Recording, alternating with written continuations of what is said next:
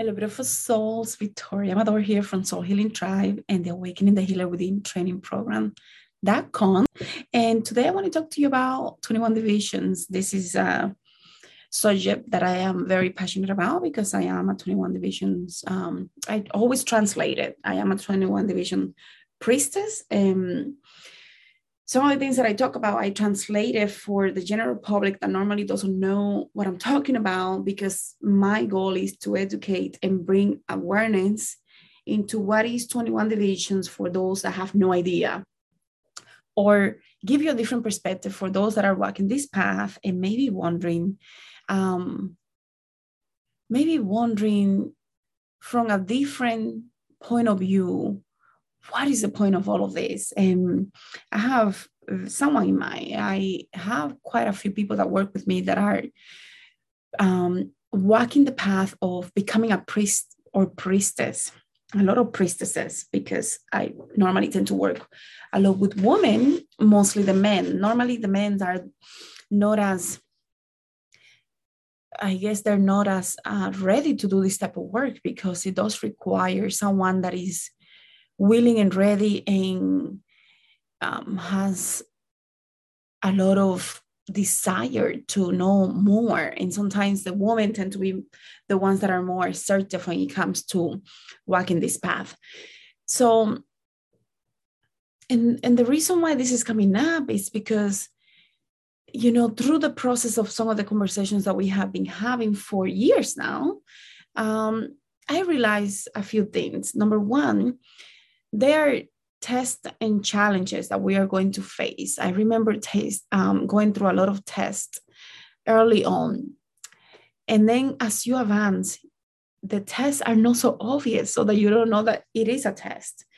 Because if you do know, then what's the point of knowing if it is a test or not? If you already know, you know that you're going to have to do something that maybe not something that you want to do. So the test normally come in a way that you have no idea that you're being tested by higher forces, let's call it that, whether it is our higher self or very ascended beings that are working with you in your path to help you become who you're supposed to be.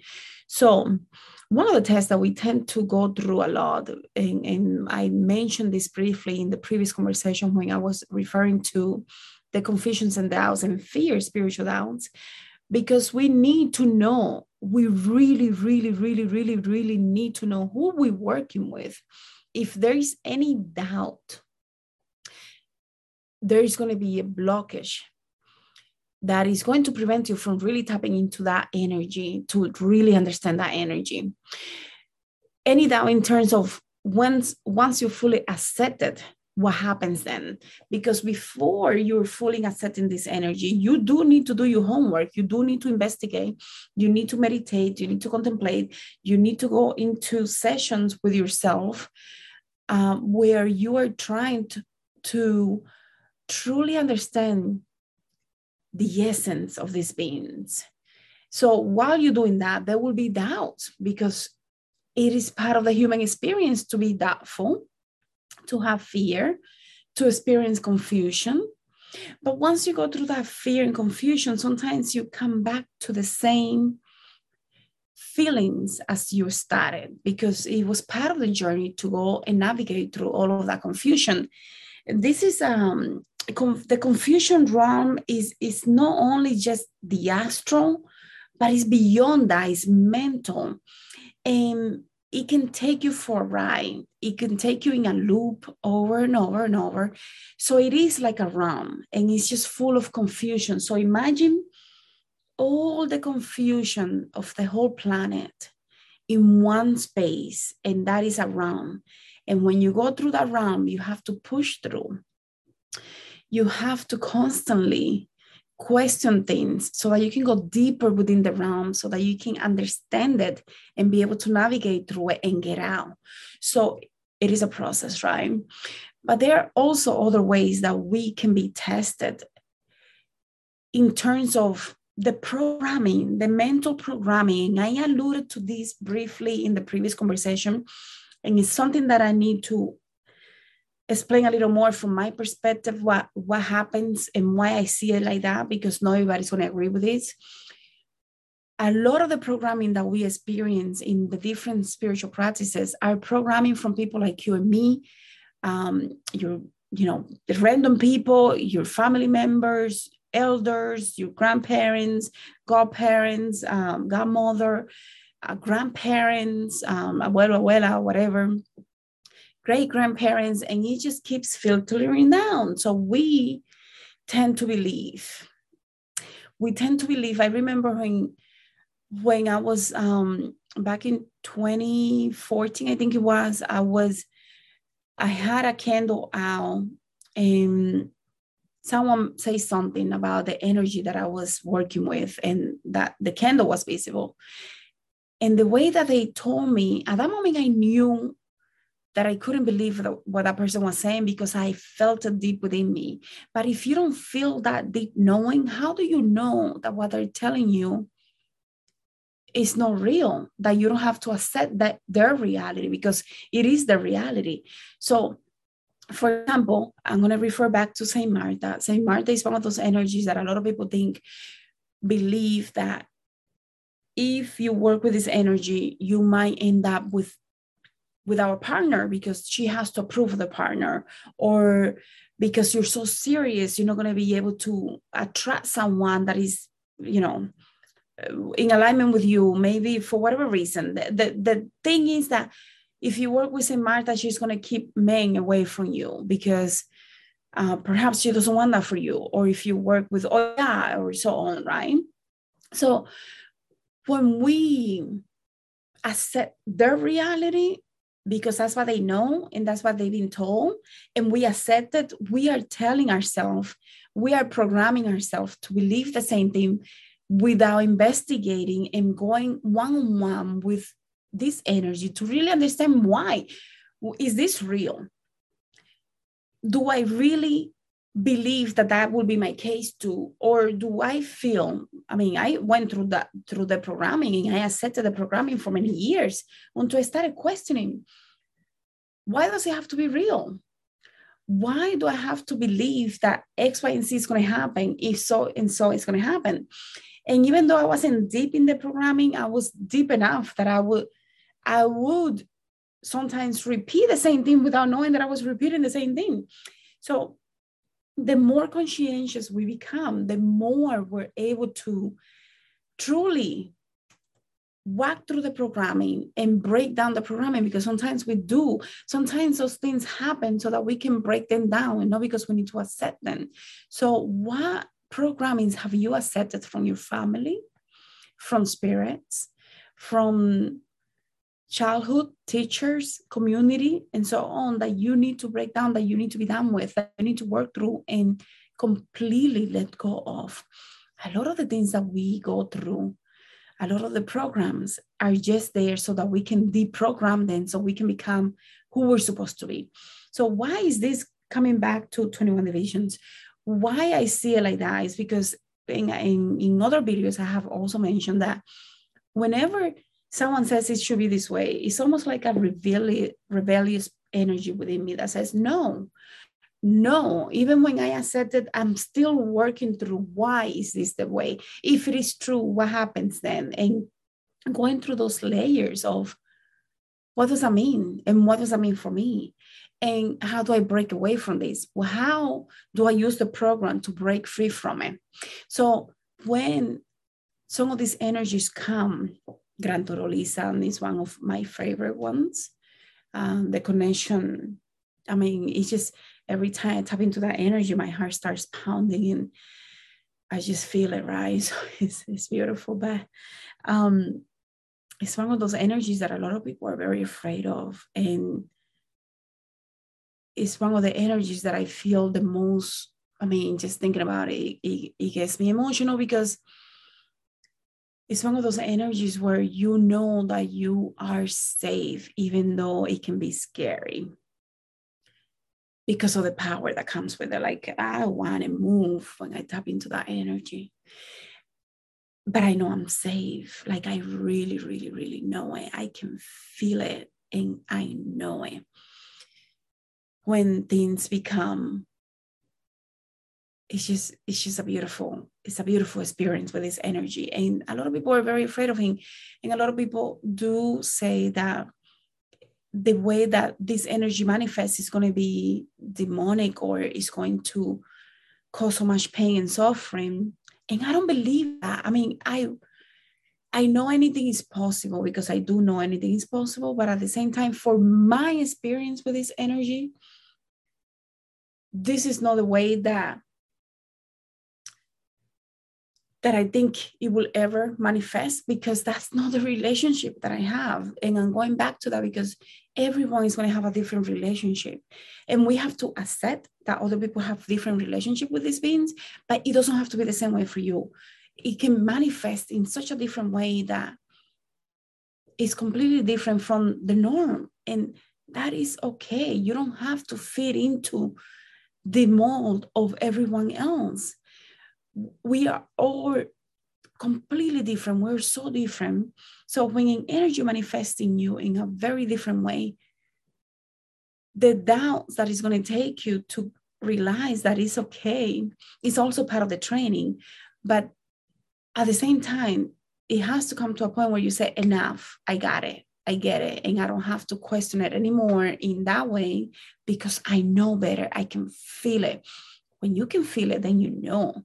So, for example, someone that works with, I don't know, let's say Anaisa will come in a very flirtatious way. And, you know, it could be so many different ways, so many different paths. And normally when I tap into that energy, it's a very serious energy. And there is no, everything just becomes so serious and stern and serious. So, but with other people, when she comes and she's working on other people, and she's doing and mounting other people, and I see her beauty and her grace and her humbleness, and how she helps others, even through me, but in a very different way than when I'm just working with her one-on-one for me. And it becomes even more, there is such a unity in it, and grace and beauty. And it's so beautiful, and it's so like you are one in this moment with these people. And it's very different. There is no flirting around. There is no, I mean, even the laughs are different. The movements are different. And that's okay. That's beautiful. There is no question that it is her, because it is her. It's just in a different way. So normally how I tap to this energy when there are other people involved is different. It feels different. The beauty of this process is that we have to be okay with knowing that anything that is happening to us is happening for us. And even when people think that something terrible is happening because now I'm losing consciousness in the middle of the street and this is not supposed to, well, maybe you did something that you're not getting. So now by you losing it in the middle of the street, or by having so much discomfort within you, you get to the point where you actually look for help and you are ready for the next process of whatever that is. So let me take it back to I want to talk about the natives, because maybe there's a video that I need to do another day. When I tap into the energy of the natives, I'm tapping into that energy, and I know we're doing ceremonies or whatever it is, and we know that we can feel the presence of these energies, and that it feels like time hasn't passed, like we are there and they're here, and we're all collapsing in the same reality. And that's what it is. We're coalescing, fully collapsing in the same reality. So we're one with them and they're one with us, and we're working together for the healing of the collective or the people or me or whoever it is that is in ceremony, clients, different people, community members, and even sometimes the collective in general, right? There is no doubt whatsoever. Like, I think when I started going through the Song of the Doubts and Confusion, so I guess this will be part 2 or whatever part it is of the Confusion and Doubts video, because I think, and this is one of the things that I see a lot of clients with, confusion. So much confusion about who they're working with, and how they feel about who they're working with, because it's closed doors. This is a closed door spiritual practice where you're not going to find in books what you're looking for. You're only going to find that in your own experiences, whether it is in meditation, trance, or dreams, but you're not going to find it in a book. Very rarely you're going to find anything meaningful in a book because it's a closed door practice. So the confusion comes from not having enough perspectives of some of these beings. And once you start tapping to them, you may get freaked out, you may get scared, you may get confused, you may go through a loop, and it can get heavy. So why this is important, though, is because it's part of the process. It's one of the tests that you have to go through. Normally, it takes a child from the moment that you are implanted in the womb, for the moment that you start having your own understanding of this really conscious reality, and the brain goes through a process of making it what it is so that it can capture everything. And you go through that process. It takes about 7 years, right? So from the process where your soul is fully implanted, fully developed, and fully 100% anchored in you, in this human body, takes 7 years. This is important because some people want to get to the point where they do things and they want to do it in a month or 2. And even going through the spiritual doubt and confusion took me years. I think it did take me years, because you have to go through the process of navigating who are these beings, what is the relationship between me and them, and then coming out of that, how do you work in a mutual relationship? So yes, you're venerating, you're honoring, respecting, but you're not confused about the fact that you have a part in this, and that your responsibilities in this reality, because they're not in the physical, right? So they need you to do your part so that you can help the collective. So how do you do that if you think that everything is on them? How do you do that if you believe that they do everything and all you have to do is put your body? And I think this is a good conversation to have, because some people don't understand. Once we become a priestess, or we walk in this path, whether you're non-initiated or initiated, what it means is that you're taking a commitment with yourself, your higher self, your spirit, your soul, to be part of this collective consciousness and to raise it up. Whether you're going to be doing healing, communication, different talks, divination, whatever you're doing, you're taking a commitment with yourself that this is your mission and you are going to do your part. So therefore, you're like that tree anchored in this 3D reality. And the branches are connected to different energies that come to assist you. But if without this tree, these spirits cannot come and do what they need to do through you. So by definition, you are the main foundation in this reality that makes those branches possible to communicate and do things and teach you, so that you can do a lot of the things without having to always say, come and do this for me, right? So your responsibility becomes to be a healed, beautiful, loving, compassionate human being in this human experience, so that the spirits of the different energies that work with you, that are in your spiritual core, can work with you and through you, or side by side with you, to get what you need to do in this 3D reality. So they're here to assist you in making that possible. So if that's the case, we cannot get confused with the fact that we have to respect and work in a partnership with these beings, right? But the moment that we start thinking that these beings are it and everything happens because of them, we are taking a lot of the responsibility of what we need to do ourselves.